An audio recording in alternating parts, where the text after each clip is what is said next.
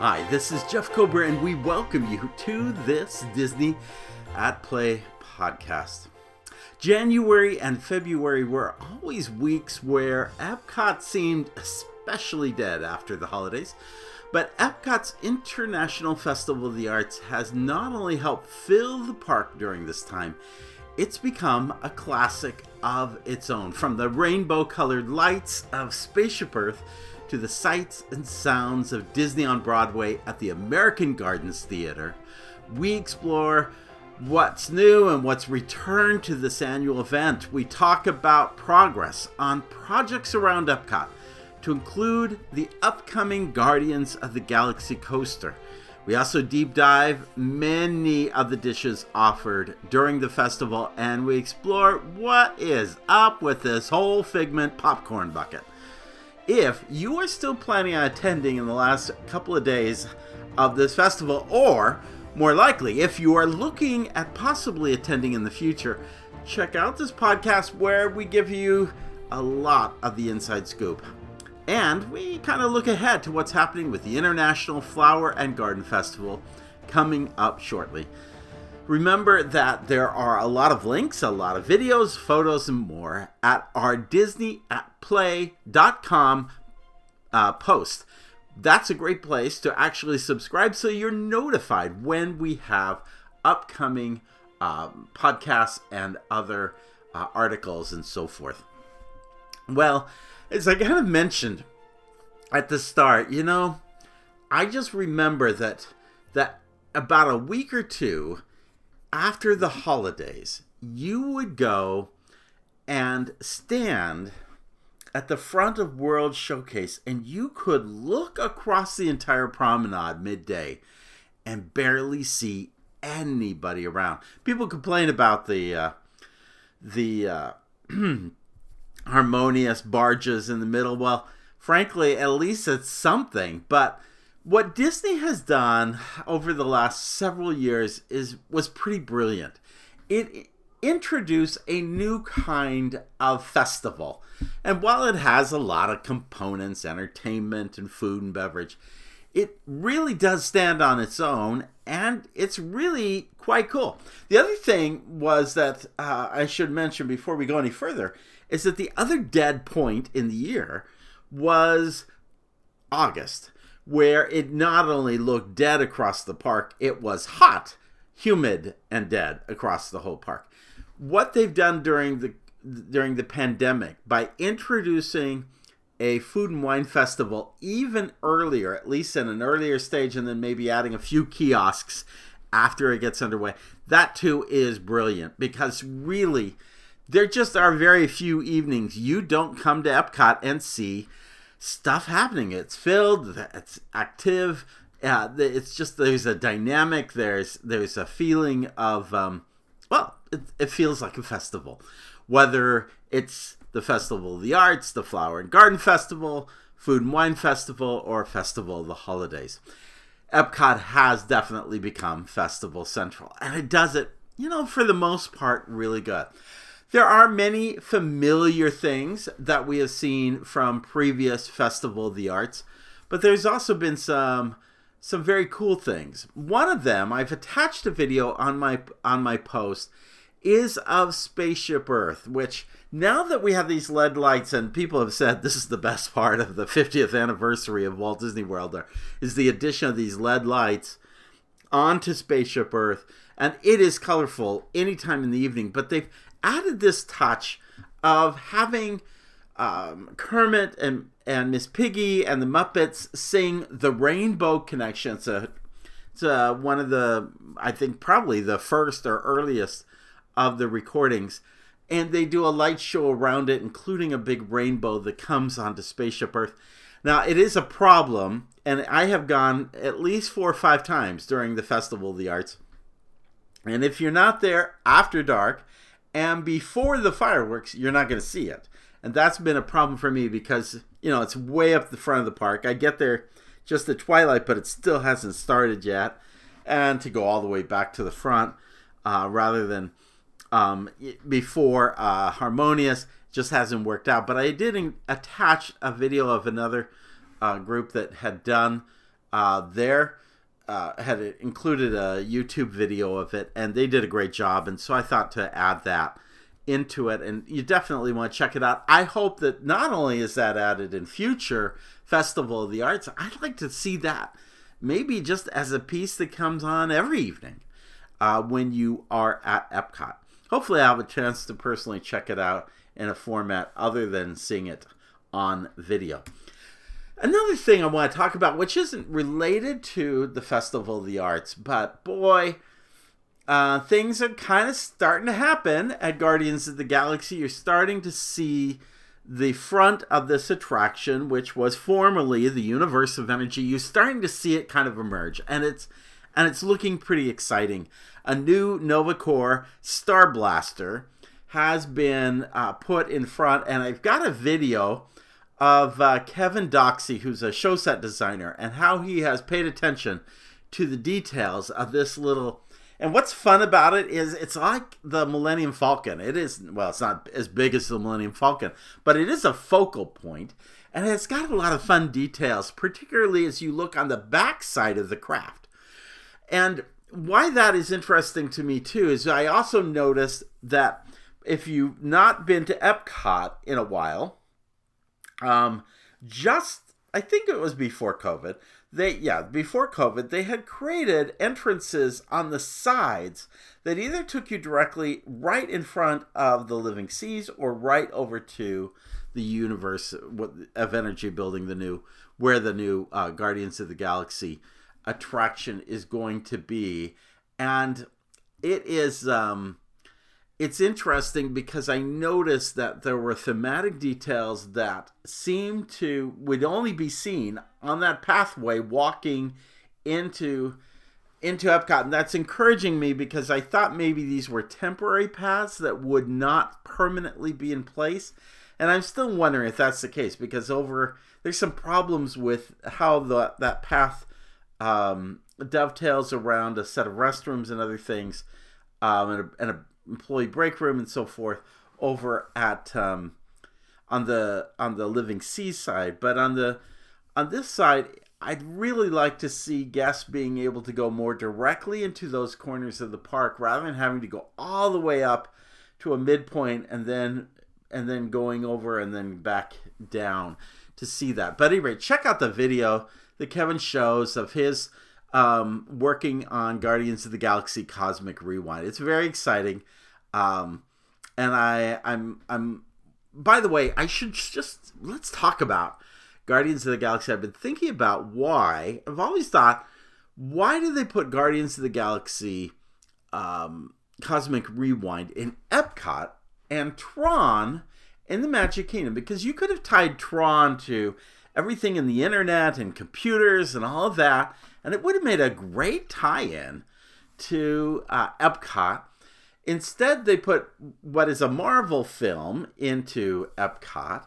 Again, they're kind of showcasing it as an intergalactic pavilion, but still, we already have a space pavilion next door. Yeah, maybe it only goes to Mars, but anyway, you could kind of see, why I've been thinking about this, and it came to my mind the other day. The large show building that was built for Guardians of the Galaxy Cosmic Rewind.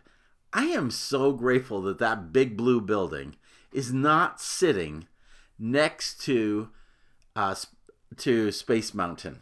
I think it would have looked ugly and much more noticeable if it was along the entire, as guests were kind of arriving by monorail or arriving by Staten Island Ferry to the Magic Kingdom.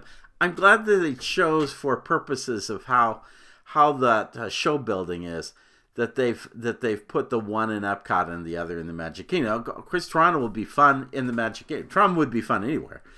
And Guardians of the Galaxy will be a great attraction for Epcot in the sense that a thrill ride coaster style attraction is really needed. So, anyway, more to come on that. I believe that probably if things are going right, they will start doing previews for that attraction in May, and then hopefully launch full-time in June. So I'm hoping annual pass holders and press and others and cast members get a chance to see it in May, as early as May. That would be great. And it'd be great if Tron could be a big component in the fall rather than at the beginning of 2023. A big part of any festival is the festival foods. And I am embarrassed as I look through the huge list of things I've tried. It's been about 5 trips I've made to Epcot over the last month. And I apologize that all of this isn't earlier. I often do a festival in the first week or so and do a big preview. And I just felt like, okay, the festival is always the same. I really want something more substantive to say. However, I should mention that there were a couple of things that really stood out. Pop Eats had Pop Eats not only had some familiar treats that have been popular, the tomato soup in the tin can with the grilled cheese sandwiches, and then what has been my all-time favorite Festival of the Arts food, which has been the almond frangipane cake. That's the one that if you slice it, it looks like the Partridge Family bus. It's got different boxes of colors in it, and it's frosted with raspberry jam and Belgian chocolate. Love all of that. That's also where the Figment Premium Popcorn Bucket has been sold. I will come back to that in just a minute. But let's talk about a couple other places. Deco Delights had 3 desserts. And my big lament, although I will probably be there before the festival ends again this week, but my favorite, I tried the orange mousse with lemon cake and raspberry meringues. That was pretty good. I gave it 2 stars. And by the way, in my rating system, a 1 star, not really worth it. 2 stars, pretty good, but I wouldn't do it again. And 3 stars, you definitely must try it, and you definitely must come back to it. That's kind of how I classify everything. The almond cake, I put 3 stars because I have always come back to it again and again. Tomato soup with the grilled cheese, not so much. Deco Delights, the orange mousse, I thought was 2 stars. I haven't tried the other 2, which is a dulce chocolate mousse with chocolate cremeux and dark chocolate truffles. Sorry, I don't pronounce these correctly. And then another one, which is a decadent Valrhona chocolate with dark chocolate mousse, chocolate brownie, and cassie mousse. In Mexico, we did try the taco de chocolate. This was a chocolate candy shell filled with chocolate, Mexican chocolate mousse. I kind of like the taste of the Mexican chocolate with a touch of chile, topped with seasonal fruit. Why am I thinking that there was corn? Was what was with it? I put a 1 star on this. I thought this was just, yeah. In Canada, they had a wild mushroom risotto with aged Parmesan, truffle shavings, and Zinfandel reduction. That was a 2 star. Very good, very expensive. That was nearly $10 for a risotto. Thought that was a little over the top. Love the mushroom touch. American Adventure also had a beef Wellington with mushrooms, prosciutto, puff pastry, some baby vegetables added to the side. 2 stars. I would have given that one easily 3 if they had had a larger portion for what you paid for it. That was a small portion. I love beef Wellington. Disappointed that it wasn't a bigger size. The American Adventure had a pistachio cake with a cherry mousse and morello cherries. That was almost 3 stars. That was pretty good, except it was also in competition with something called Symphony and Chocolate Flight. And these were cream liqueurs paired with sipping chocolates. So basically you had a white chocolate, you had these 3 little pitchers, one with a white chocolate, one with a milk chocolate, and one with a dark chocolate. Oh, I'm telling you, this was amazing. And I think I don't usually drink liquor, so cream liqueurs, I thought probably was boiled out of it. But at any rate, if I were to redo this, I would grab those sipping chocolates, and then I would head over to Italy next door and get one of their ice creams in that new shop that they have, kiosk, and I'd be putting those chocolate syrups on top of that, and that would be like heaven on earth. Here's one that I thought I was really excited because I love all things Encanto. Just spent watching it twice today, this weekend with my granddaughter. She loves it. I was the first to come out and say Encanto needs to be a pavilion at Epcot. And by the way, Josh, Mr. Olaf, also came out and said the same thing. Here they had a little Encanto Cocina type thing. Very clever to put that in. Had house-made chorizo and a potato empanada.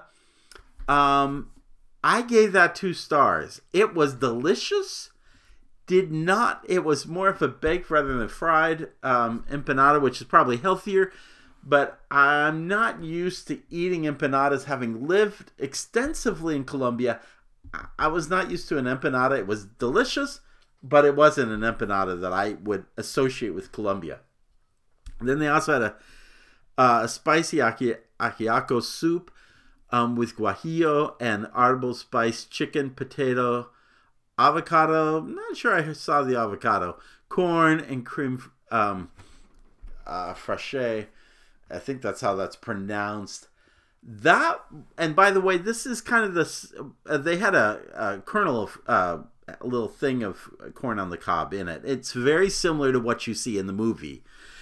And I was kind of excited to try this out. It was too spicy for me, and I didn't have a beverage with me, and I put a 1 star on it.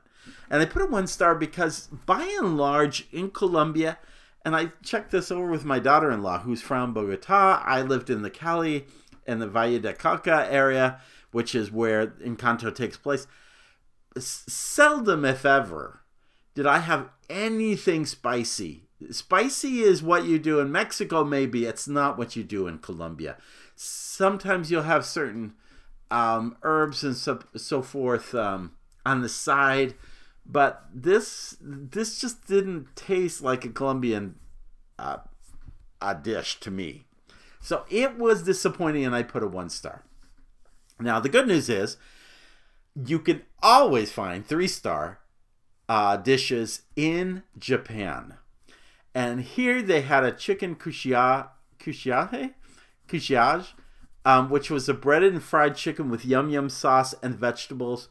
Delicious. That was filling. I gave it 3 stars.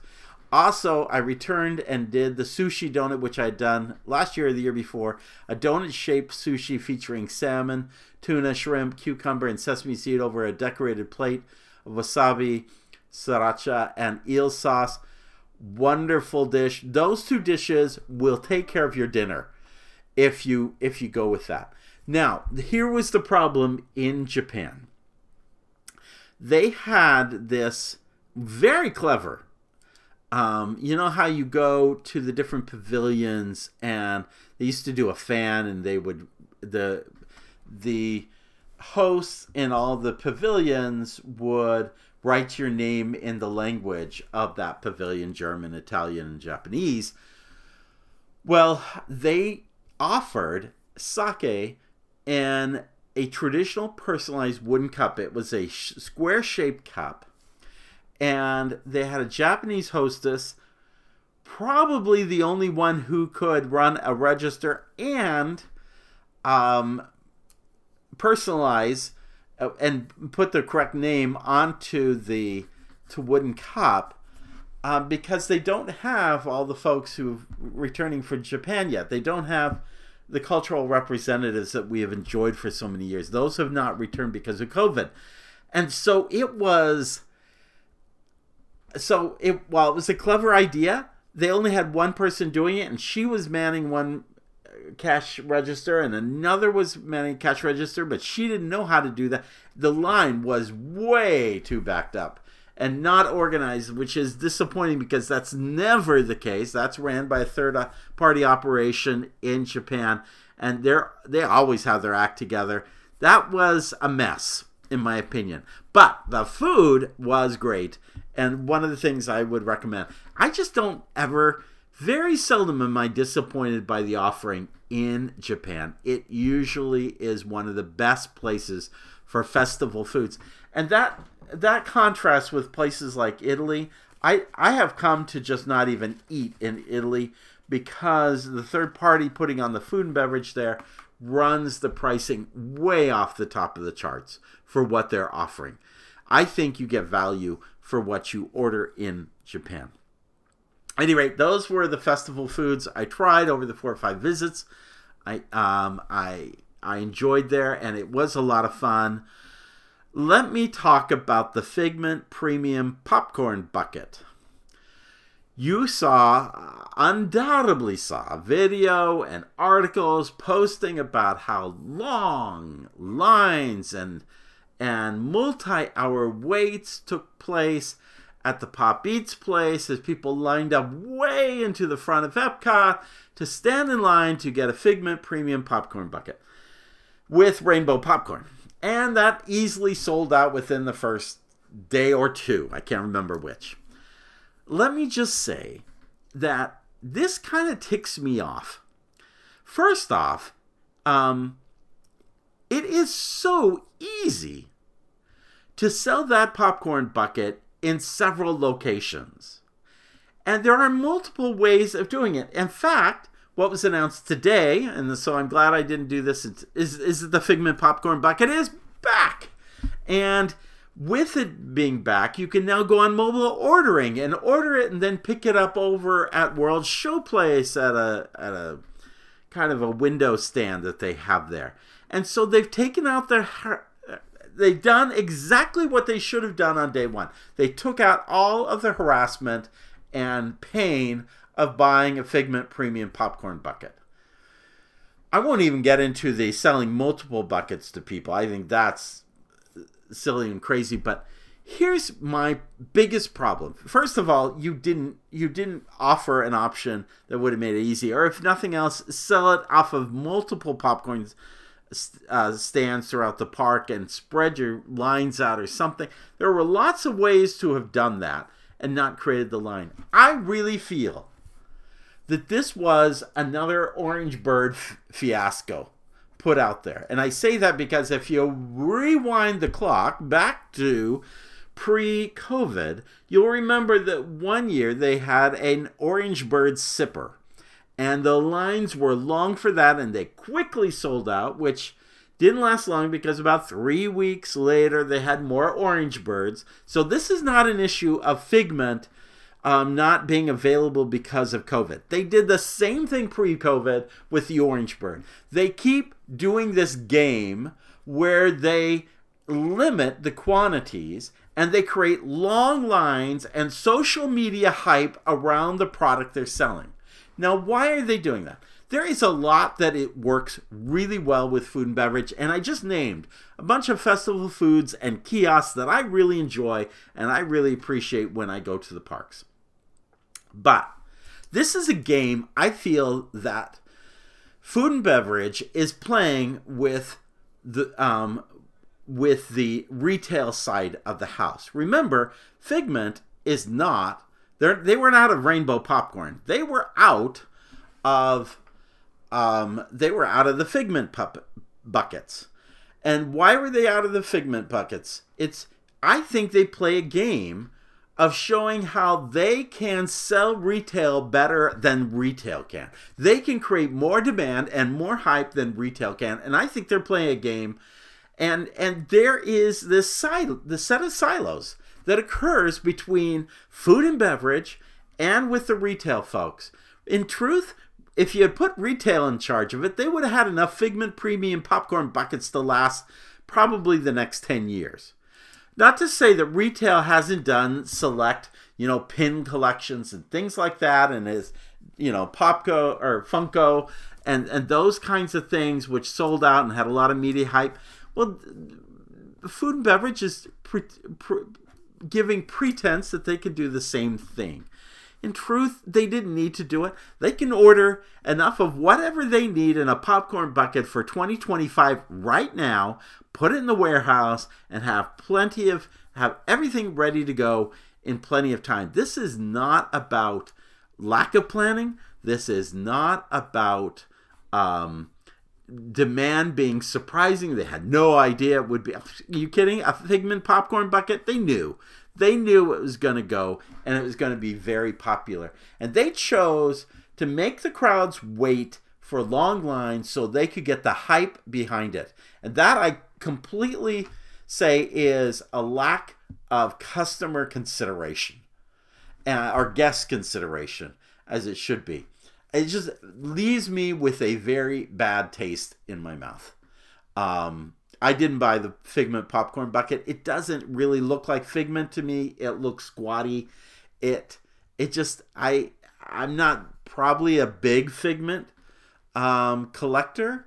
I can't say that I can point to a ton of Figment stuff I've collected. I like Figment. I like the original Journey into Imagination, not Journey into Your Imagination, but Journey into Imagination. I love the original, although it needed improvements as well. But this whole thing with the popcorn bucket is very frustrating because I feel like they're playing games with retail. By the way, the same thing, did you notice in the marketplace at Star Wars Galaxy's Edge? When they reopened, everything reopened in those little kiosks. You know, there's one for clothing, there's one for plush, there's one for like pins and related souvenirs. They had these different retail thing, but the one thing that didn't open for the better part or over a year was the popcorn stand that was in there. Now, why didn't they reopen the popcorn stand? They had other popcorn stands open in the park. Why? You can't say that was a COVID or a closed space, because they could have easily regulated that and, had only one, put out markers for where people stood so they were socially distant. I feel like that was a game. By the way, why don't they just sell that ever popular popcorn? Why don't they sell it in the stores? Because the retail stores sell the popcorn. Again, it's kind of this game as to who's selling what. And it's becoming very frustrating, I think, to the end guest experience. Speaking of retail, there has been some criticisms around retail for this festival. The bulk of the retail for this festival resides in tented kiosks along World Showcase Promenade. They're third parties, and they're able to kind of seal up their little tents at the end of the day, so they keep their own collection, their monies, and everything kind of intact where they're at. If you go back in time to where actually the entire festival has its roots, it's really going back to what was the Festival of the Masters. I don't know if you ever attended that experience, but that was held in, what was downtown Disney. As Disney Springs reemerged, it went away, but about the same time, that's when Festival of the Arts came along. And this was incredibly popular. It happened on a long weekend, and I want to say maybe towards the end, it happened on a couple of successive weekends. But there were tents, so many tents lined up along downtown Disney, you could not actually see from one side of the sidewalk to the other. It was just stash full of tents, very similar to the tented kiosk you see along World Showcase Promenade. And that was very popular, and I love the artwork. I love the artwork that celebrates Disney. I am inspired. There was some great product out this year. There was this one group, and I saw that they sold out. They had done a map of Pirates of the Caribbean for Disneyland and one for the Magic Kingdom. There are differences between those two attractions. They captured that. It was just cool and fun. I saw another one that kind of did Jiminy Cricket in front of a map of the Magic Kingdom done in an older style that you would have seen for Disneyland but never had seen before for Disney World or for the Magic Kingdom. Very clever, really clever. One of Elliot around the lighthouse from Pete's Dragon. I loved all of that. My problem with the tents is this, and some people said the tents are kind of ugly, and I have to agree. They are ugly. They are ugly. But the bigger problem with the tents is this. They occupy a great deal of the guest space or the spectator space for Harmonious. So when guests are trying to gather to see that show, their entire, sets of 25, 30 feet that are held out because there's a tent standing between you and the lagoon. And I think that is, if they could take most of those and not put it on the lagoon side, but put it on the other side, I think that would help. Even better, and I can't remember which podcast suggested it, but I thought it was a good one. I think it would be nice if they just created a whole artisan showcase inside World Showplace. The big tent between the UK and Canada. I think that would be even a better idea. I haven't really said much about exclusive festival activities because they really haven't changed a whole lot from other festivals. They've had the artful photo ops where you kind of get into the painting of a classic painting. They've had chalk paintings between Future World and World Celebration. They've had these paint by number murals in through the front of Epcot where you could kind of come in and paint different numbers, and it creates an overarching mural that stretches 40 yards or so. And then they've had a chock full of characters found throughout World Showcase where you could see Disney characters. They're not really chalk. They're really, well, they may look like they've been done with chalk. They're kind of a laminate that's attached to the building so they can do it every year. This year they had a scene from Luca as part of the Italy Pavilion. That was kind of cool.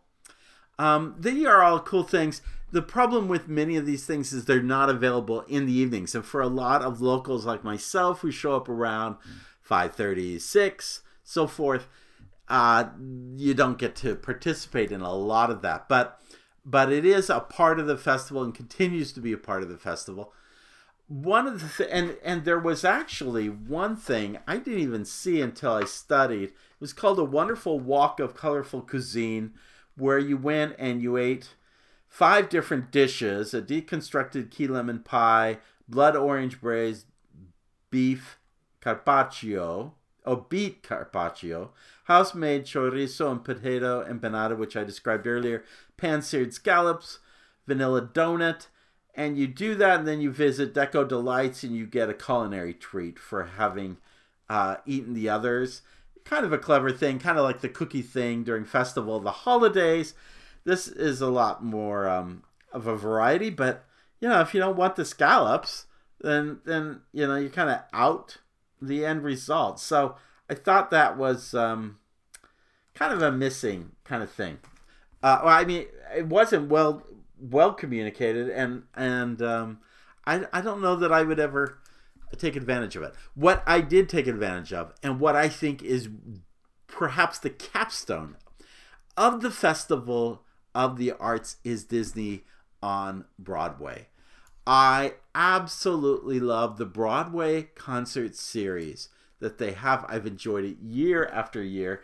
If for some reason you're listening to this podcast, and it's funny because I went there last week with some locals who did not even know this show occurred, even though it's been on every year they've done the festival.